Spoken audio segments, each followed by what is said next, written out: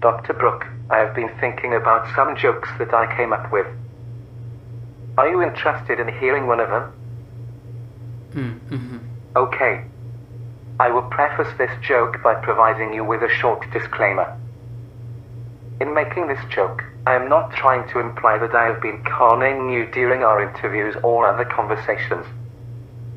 I would never seek to sabotage your scientific efforts. I devised this joke purely because I enjoy wordplay. Are you ready for it?